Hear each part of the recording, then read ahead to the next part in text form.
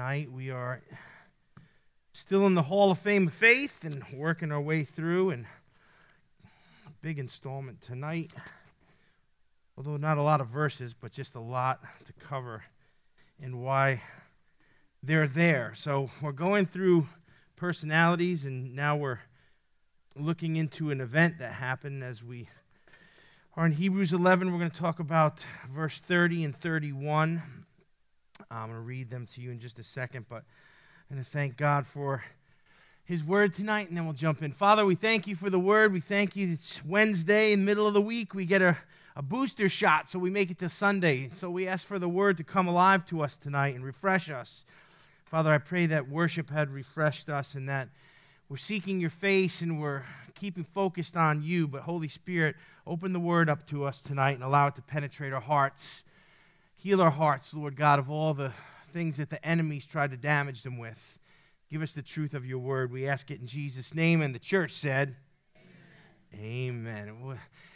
It's such a interesting thing to go through Old Testament things in our New Testament situation because we get such good hindsight. But let me read you the two verses in Hebrews 11, 30 and 31.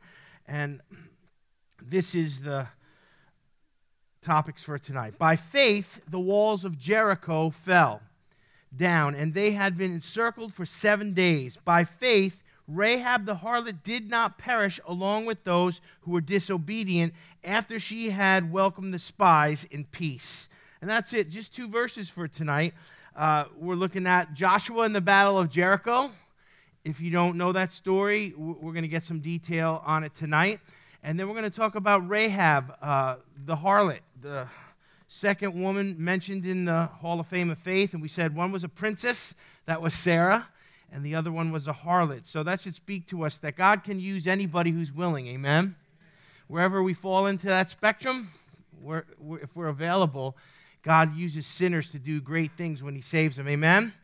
So by faith it says the walls of Jericho fell down after the Israelites had marched around them for 7 days. Now this is talking about the Battle of Jericho there, and we know Joshua had taken the helm from Moses. He's leading the people. He's a good leader. He's a godly leader, and God is with him, and God is giving him victories. Realize leaders need to have victories so that they're respected by the people that they lead. Amen. If you have a leader that always leads you from one disaster to the next, come on, don't look at your spouse right now.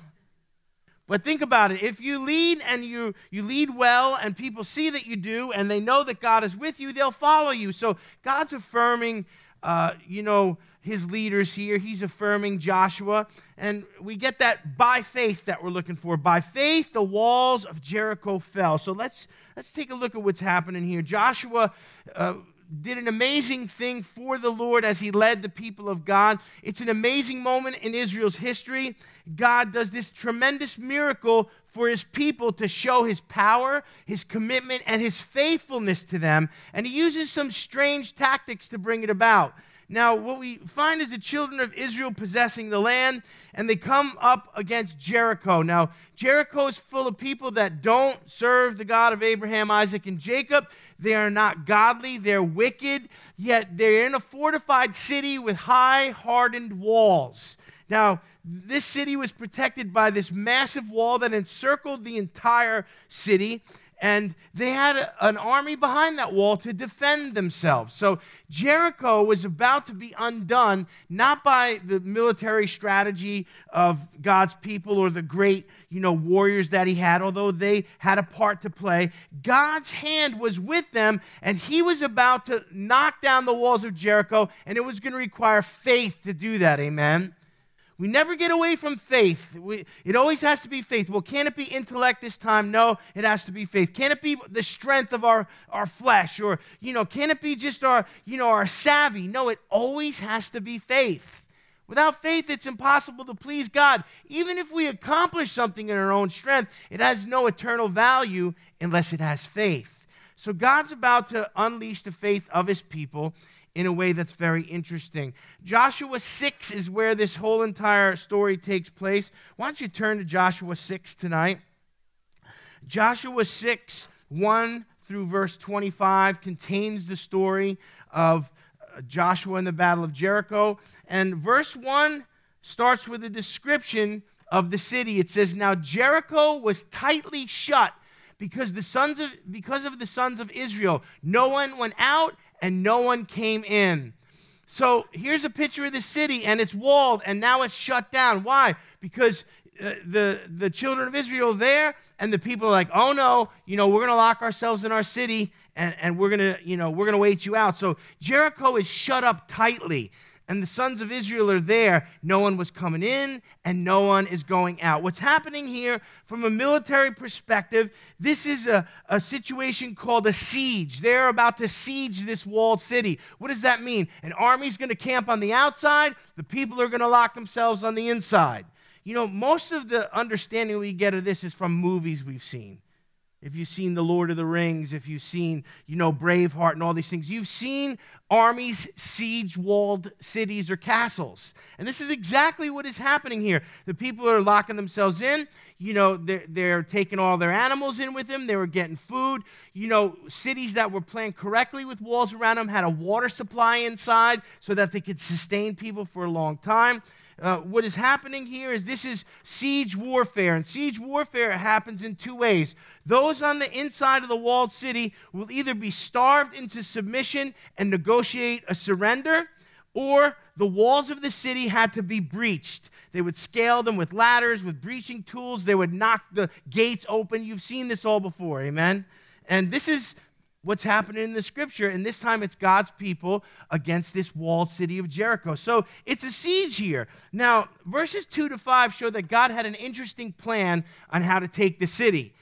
Verse 2 is interesting enough, as it says here, "The Lord said to Joshua, 'See, I have given Jericho into your hand, and its king and its valiant warriors.'" So God says something to him here. He says, "See, I've given Jericho into your hand." And I want you to concentrate on that "see," because really, if you're outside a walled city that's locked up, you're in for a long day.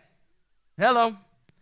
And God says, "I've given you the city. Don't you see?" And really, if we're being realistic here, any rational leader in the natural would say, "No, I don't know that I've taken the city." Why? Because this is a siege, and that what we're in for is a long, protracted, costly sieging campaign, and there's no guarantee of victory. These can go all different ways. But God says to Joshua, "See, yeah, they've locked themselves up. They're fortified. They got an army in there. They got food in there. You guys are on the outside looking in. But I want you to see that I've given you the victory." God wanted to know if Joshua could see with the eye of faith. You see, in the natural, it's a long fight. We don't know who's going to win. We don't know how this is going to go. But God wanted him not to see in the natural, but in the supernatural realm. And this is what we have to develop, our supernatural sight, that we would see with the eye of faith. God was saying, "Josh, do you see I've given you the city?" And hopefully something stirred up in Joshua as God is speaking to him, and that promise and that reality that God is saying that, the victory is secure. There's all these warriors and there's these high walls, and, but I want you to not look with your eyes. I want you to look with your faith. And it's already done. And that's the thing that God speaks to it in like the past tense. I've given you the city. I've given you the king. I've given you all of it. It's done. When Jesus was done on the cross, he said what? It is finished. In God's sight, many things are finished because he's declared and decreed them, but we have to see with the eye of faith before we can get in line with God is doing, and we're not fearful and all of these other hindrances come in. No, Joshua, could you see with the eye of faith? "See, I have handed Jericho over to you." Was he in possession of it yet? Not yet. In verses 3 through 5, God tells Joshua the divine battle plan he's devised. And listen to this one. It is a doozy. He says, "See, I've given you the city of Jericho and its king and its valiant warriors." Listen to verse 3 through 5. "You shall march around the city, all the men of war circling the city once. You shall do so for 6 days. Also, 7 priests shall carry 7 trumpets of ram's horns before the ark. Then on the seventh day you shall march around the city 7 times, and the priest shall blow the trumpet. It shall be that when they make a long blast with the ram's horn, and when you hear the sound of the trumpet, all the people shall shout with a great shout, and the walls of the city will fall down flat, and the people will go up every man straight ahead. So that's God's battle plan right there. A little bit unconventional, shall we say. And, you're looking at me like, we know the end of this story, Pastor, so this is not really as exciting as it would be. But let's look at what Joshua just heard, because he doesn't know the end of the story.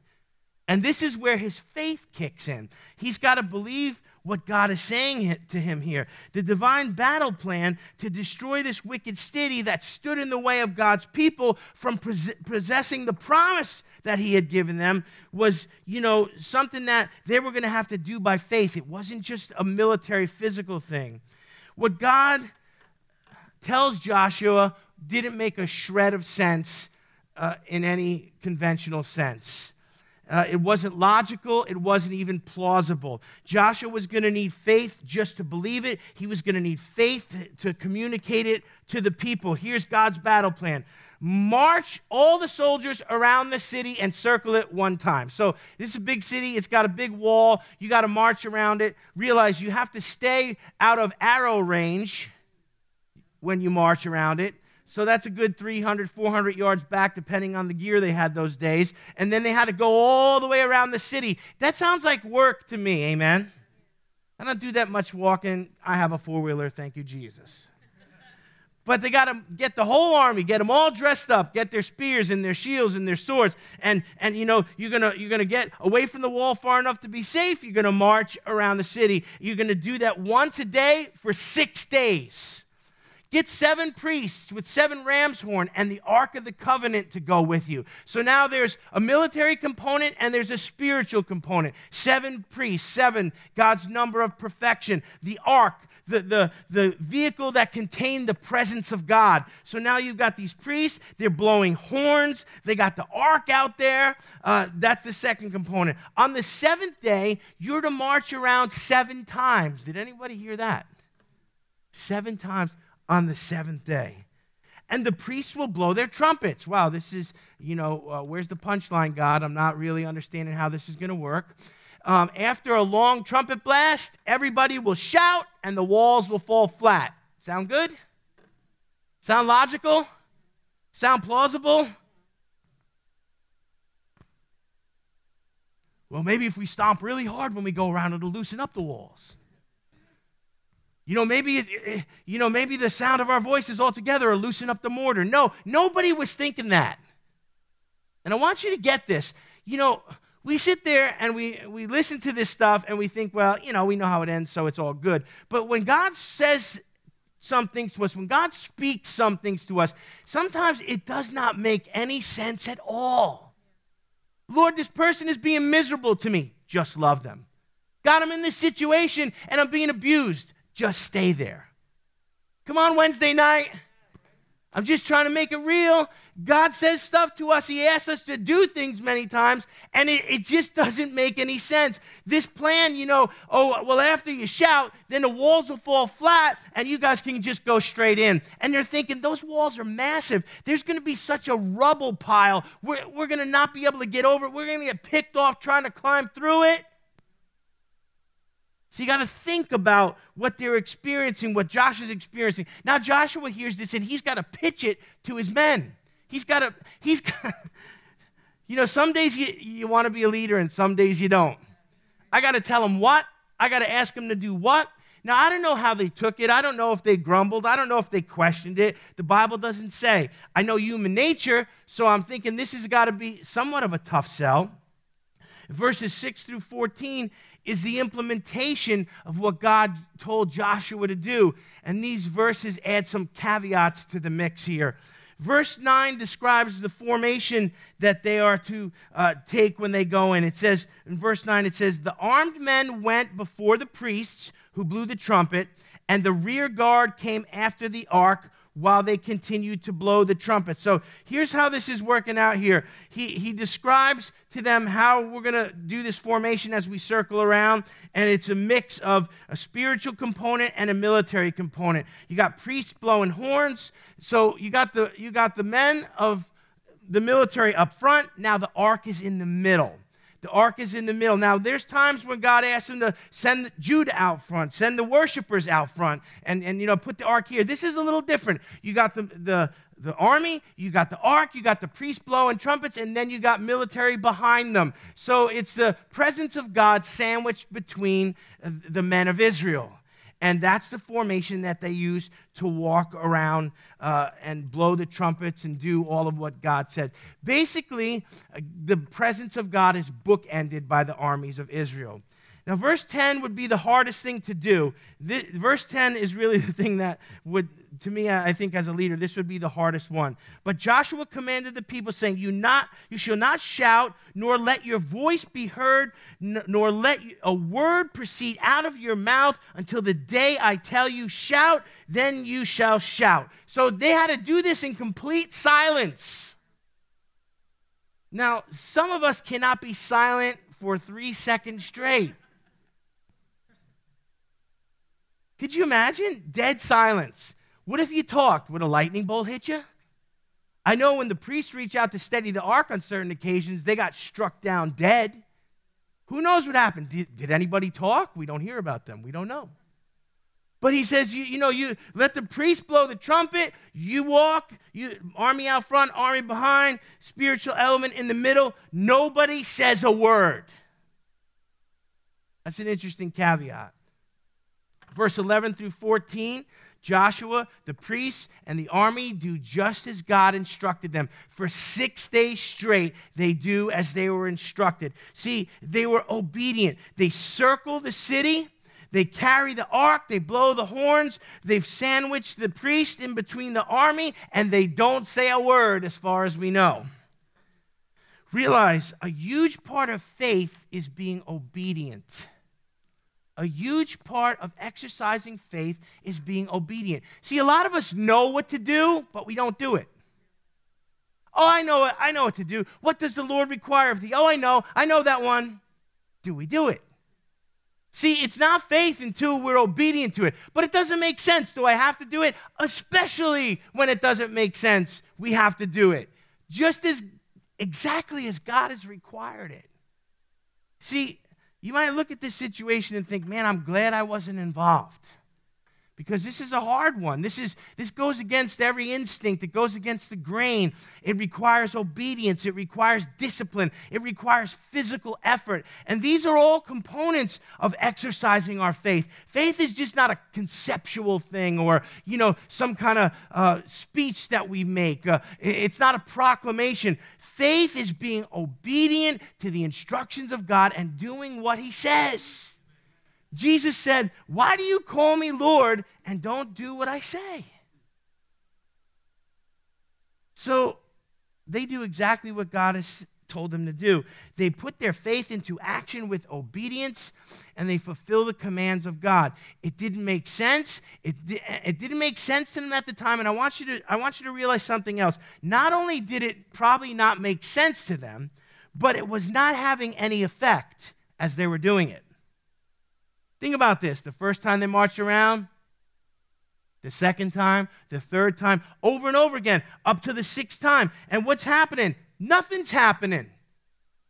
The wall's not loosening up. There's not, they're not seeing cracks in it. The mortar's not falling out. The foundations are not being shifted. They march around over and over again. And it seems like, it doesn't make sense. Nothing's happening. 6 times around, okay, we'll do it because God said it, but we're not seeing anything. How many understand the true test of faith is when we do what God says to do and we don't see any immediate results? Come on, who's been there? Come on, God, I did what you told me and I've already waited 6 minutes. What's going on? When is this? Have you? There's times where we're obedient to an instruction and a decade later it comes to pass. there's things I've prayed for, you've prayed for, hoped for, cried out to God for. And you know what? They didn't come in 2 days, in 5 days, in 30 days. They came in years or decades. Or maybe they haven't come yet. Don't quit. If you heard God, be obedient. Put your faith in action. Do what he says. Fight the good fight. Keep walking with him. You say, until when? Until he moves. Amen? And these guys went around 6 times. It didn't make sense. It didn't seem to be having any effect. But they put their faith into action. God asked Joshua and the children of Israel to do something that didn't make sense. You don't breach walls by marching around them. No army ever has. As they walked around, those walls in dead silence and priests blowing horns, those people on the walls at Jericho were making fun of them. Come on. They weren't just saying there, oh, what do they do? No, they're like, what a bunch of idiots. Look at them out there. What are they doing? Getting exercise? Are they out of shape? And jeering at them, probably calling things out. The Bible doesn't say, but there again, I know human nature. And the wicked are always taunters. The enemy of God's people always taunt them. So here they are walking around, they're jeering, and maybe they're shooting at him, or maybe they're throwing stuff at him. I don't know what's going on, but it's not having any effect as far as they could see. The wall's not loosening up. The mortar's not loosening up. There's no cracks in the wall. They're walking around. It doesn't look like anything's happening. And whether we can see anything happening or not, we need to be obedient. Amen? We sing that song, Waymaker. There's a line in there. It says, even when I don't see it, you're working. We sing it all. Even when I don't see it, we sing it over. And then it's a great song. And isn't that great? Waymaker, I don't see it, but you're working. Then Monday comes. And we're like, what are you doing? Nothing's happening. I'm marching around. There's no cracks in the wall. They're making fun of us, God. 6 times around. See, that was the test of the faith. It's easy to do anything once. By the 6th time, you got to know that everybody was thinking, we're all in on this one now. We're going for broke. The all-important 7th day comes. And Joshua musters the company. He puts them in order. They get in formation, and they get ready to march. Verse 15 and 16 show that the 7th day requires them to do 7 laps around the city. Listen to verses 15 and 16. Then on the 7th day, they got up early. Yeah, because they got a lot of walking to do. They got up early at the dawn of the day and marched around the city in the same way 7 times. Only on that day, they marched around the city 7 times. And at the 7th time, when the priest blew the trumpet, Joshua said to the people, shout, for the Lord has given you the city. So the all-important 7th day arises. They get out there early, crack a day, and they do their 7 laps around Jericho. Now, you might think, that would be exhausting. Can we, I haven't figured out how many miles that would be or what, maybe somebody could figure that out just by maybe knowing some things about Jericho. But I would think all dressed up in your gear, carrying your stuff, the priest, just blowing them horns for 7 laps. I'm winded just thinking about it. Why would God choose to do that on the 7th day? To exhaust his army just before it had to fight a battle. Think about that. He's wearing them out. If you've ever been in a fight before, you want to be fresh. Round 5 is not like round 1. Yet here they are on round 7, and they go around 7 times. So God just wore out his foot soldiers with all that walking. Why in the world would he do that? I'll tell you exactly why. Because he didn't want them to think when they got the victory that it was by their own strength.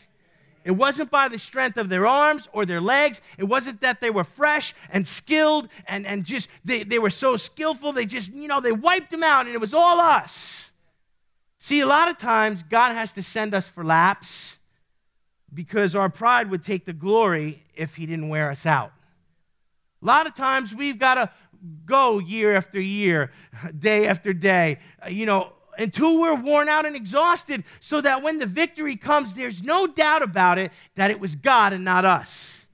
God doesn't share his glory with man. He asks us to be obedient. He rewards us for our obedience, but he doesn't share his glory. Now,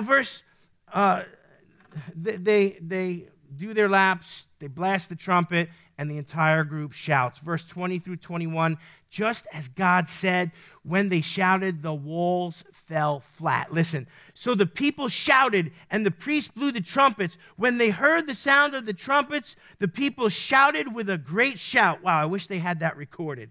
And the walls fell down flat, so that the people went up into the city, everyone straight ahead. They utterly destroyed everything in the city, both man and woman, young and old, ox, sheep, donkey, with the edge of the sword. A pretty brutal moment right there. You say, why did God let the people of God wipe out people? Because God understood the wickedness of certain people groups, and he knew that if they didn't take them out of the land, they would eventually worship their gods and marry their women and get involved with their idols. You know this story, right? You see, and that's why, having fellowship with the world in a way that we become worldly is a really dangerous thing. In the Old Testament, there were people that were so estranged from God, so wicked. They worshiped idols. They worshiped demons. They did all kinds of perverted sexual practices, and God could not let his people intermingle with them. There's still an element of that for us today. We need to be in the world, but not of it. We need to be around our unsaved friends and family, but we can't be worldly when we're with them. Well, Pastor, I went out this Sunday, and I went out and got drunk at the bar and preached a good sermon to my friends. You might want to recalibrate that.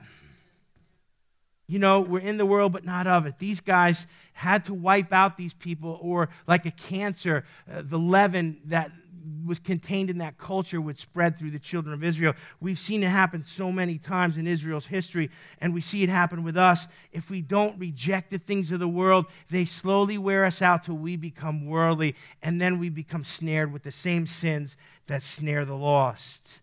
So 7 laps, blasted, the walls fall. And notice the walls fall flat. You say, how in the world does all that rubble fall flat? I don't know. We don't have any footage, but that's what it says. And it says that they went straight in. Maybe the walls fell straight into the ground. Maybe there was an earthquake that just a giant sinkhole, everything sucked up. I don't know how, but I know that's what it says. And I know that they went in straight. So this was a great miracle. And they went in straight and they did what the Lord told them to do. Now, I looked at 15 and 16. We looked at 20 and 21, but we skipped 3 verses.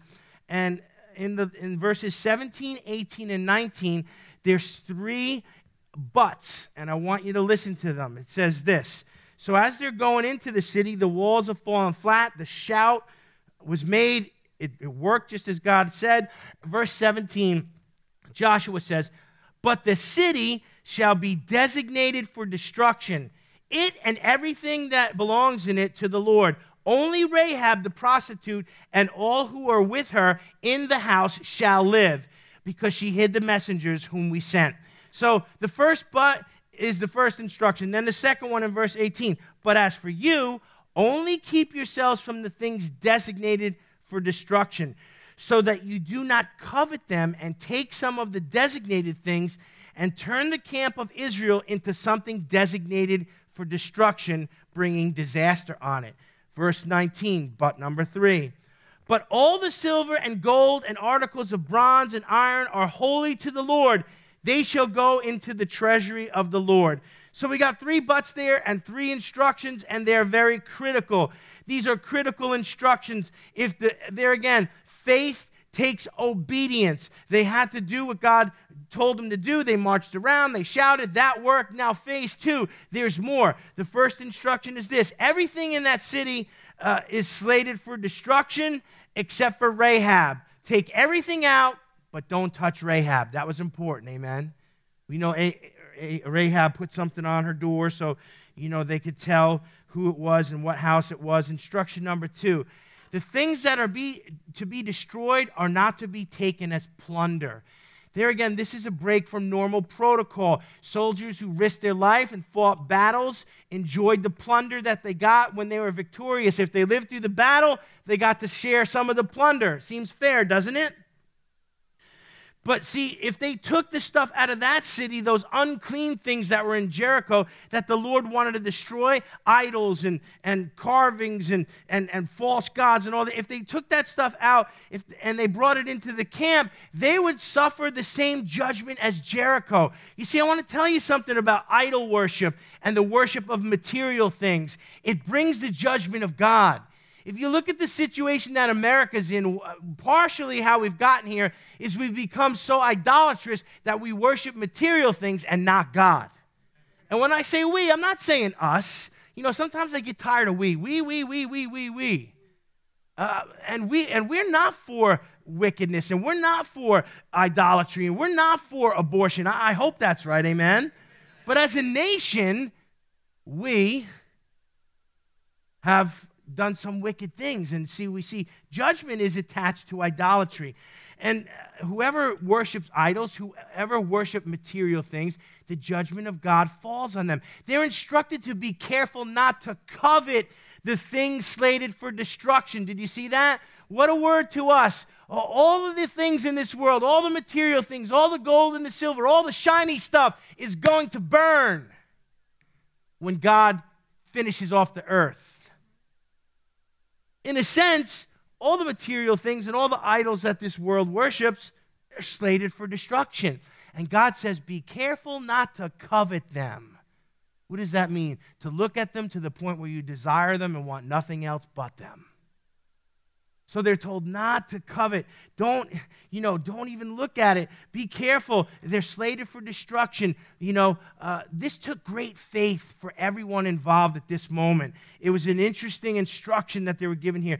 They had to go in there, risk their lives, do what God commanded them to do, and come out with nothing for themselves. And if you think that would be easy, you're mistaken. They had to instead have faith to trust God to be their portion, and to forsake all the shiny things, even though they felt like they'd earned it. You know, the hardest time to deny yourself is when you feel like you've earned it. Come on, Wednesday night. Man, I deserve this. Man, I worked hard. Man, I did the work of 3 people. They watched and I worked, and, I did the fight, and I went in there. I got wounded. I don't get any of the plunder. You see, they had to forsake the plunder in this situation. There were times where God would let them take stuff. That was normal protocol in the way battles went. But this time he said, don't touch it, don't look at it, don't covet it. Come out, with none of it for yourself. I'll be your portion. There's a lot of implications here. All the things of this world that we could worship as idols, that we could sacrifice our time and our energy to, we have to forsake them. Not that we can't have nice stuff and God doesn't bless us, but he's got to be number one on the throne of our hearts, amen? He's got to be our portion. He's got to be more than enough. Instruction number 3, verse 19, the third but. All the gold and silver and bronze and iron was to be considered holy to the Lord. It literally belonged to the Lord. And it was to be taken out of the city and put into the treasury. So this was an interesting caveat here, that God wanted all the wealth that was taken out. The people weren't to take it. It was considered holy and to be put in the treasury. Now this is dicey because they were just told not to covet the stuff, but yet now they have to handle it and take it out of the city. Hello, are you getting this? Man, I like that block of gold there. I better not look at it. Let's see, I got to carry it out. It's big, it's shiny. Put my kids through college with this. So it's kind of dicey. It's not for you. You're not to take it, yet you have to remove it and not take any of it from yourself, but it's the Lord's. It's holy. It's to be put in the treasury. See, God was making the point for them here. They were involved in the battle, but the battle was the Lord's. They were involved in the victory through their obedience. They exercised faith, but this battle, God said, I won the victory in this. I'm taking all the spoil for myself. He's God. He can do that. Amen? God won the battle. God leveled the wall. God made their job easy. God gets all the glory and all the spoil for what he done. He was making the point that the battle was the Lord's. And so 3 instructions there are very important. It was just as important for them to march around 6 times and shout on the 7th. It was just important for them to follow all those instructions. Every part of this took faith. And that's why this whole idea of Jericho is mentioned here, because the people of God exercised great faith and Joshua led them. As I close here, I just want to look at verse 31, and quickly we're going to make a point about Rahab. Rahab is this woman who was a prostitute, and when the spies came to spy out the city, she hid them. They would have been found out. They would have been killed. Israel would have had no intel. It would have made their situation much harder. But Rahab has integrity somehow, and she makes a decision here that actually saves her and all that's in her house. It said, by faith in verse 31 of chapter 11, Rahab the harlot did not perish among those who were disobedient. And she had welcomed, after she had welcomed the spies in peace. So, just a short blurb about Jericho, just a short blurb about Rahab. Verse 31 speaks of this woman, and it's brief. She did one singular thing. And I said she was one of 2 women mentioned in the Hall of Fame of Faith. One was a princess, and then we have Rahab. Abraham's wife, Sarah, was the other. The lone act of faith she did is that she didn't turn the spies in when she could have. Now, apparently this was such a pivotal moment here for the people of God that God honored her for her integrity in this matter. And you say, well, where is the faith in what Rahab did? She really just kind of saved her own butt, right? No, there is more to it than that. You see, she protected them, hid them in her roof. She made excuses. She told them all they went the other way. She sent them on a goose chase. Why did she do all this? Because she took this risk to herself to side with God's people against her own people. Literally what she did was choose righteousness over wickedness. You see, all of us are sinners. All of us deserve judgment. All of us have committed harlotry and worshiped idols. Is that uncomfortable? You look like someone just ran over your cat. Yeah, we've all, the scripture tells us we've all gone astray. We've all played the harlot. Why? Because we've run after the things of the world and we turned our back on God. And so that's a part of human nature. But what she does here at this moment is she chooses to forsake human nature, to forsake wickedness, and at her own peril, at risk to her own life, she chooses to side with righteousness. That's a decision all of us have to make in life. There's going to be times when push comes to shove that we're going to have to either do the easy thing or we're going to have to, side with the things of God and choose righteousness even when it's hard. It was great faith that she hid the Hebrew spies. She didn't know what was going to happen. She didn't know if they could take the city. She didn't know. But somehow in her heart, she knew that she should not side with the wicked people in Jericho. She should side with the people of God. Well, doesn't that make her a traitor? Listen, when we choose to, we don't have to be loyal to wickedness. If our nation does wickedness, we don't say, well, America, and then we're just over. No, when it does wickedness, we need to call it out. When our leaders do wickedness, we need to call it out. So we can't just side with, I picked this team, I'm a Mets fan, I'm a Yankees fan, till death do we part, You have to side with righteousness, and that's what she does here. She wasn't a traitor at all. She turned her back on the wicked to side with the godly, and that's a decision there again we all need to make. Why would anyone choose wickedness over righteousness? Yet we have a whole generation that revels in wickedness and mocks righteousness. The destruction that came to Jericho will come to the wicked. Eventually, God will bring judgment upon the wicked. He extends grace after grace after grace. Why? Because he's not willing that any should perish. What are we doing here in life, Pastor Rick? I don't know. Maybe we're on the 5th or 6th lap around the city, and it's almost time to shout. And we're going to hear a shout and the voice of the archangel and the trump of God, amen? And the dead in Christ are going to rise, and Jesus is going to take his bride home to be with him for eternity, amen? It's almost time to shout, but there are wicked people that need to repent and choose righteousness. That's why we're taking some laps around. What are we doing here? We're waiting on God. And while we wait on God, we're to exercise our faith and we're to be obedient. The kingdom of darkness doesn't deserve our allegiance or our respect. We should betray it at every turn, and we should always choose righteousness. Rahab did, and it saved her. And they killed everyone and everything in that city except her and those who were in her house. Wow. One righteous decision saved her for eternity. And she's in the Hall of Fame of Faith, and we're talking about her tonight. Why?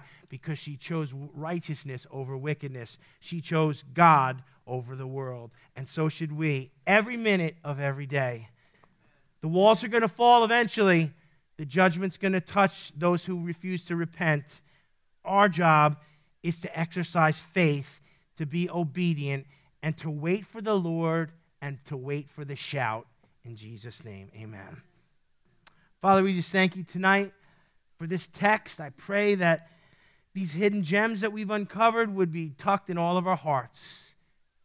Holy Spirit, I just pray tonight that you would just show us where we need to make choices, where we need to pick sides. We have so many that are willing to compromise, so many in the church with one foot in the world and one foot in the kingdom.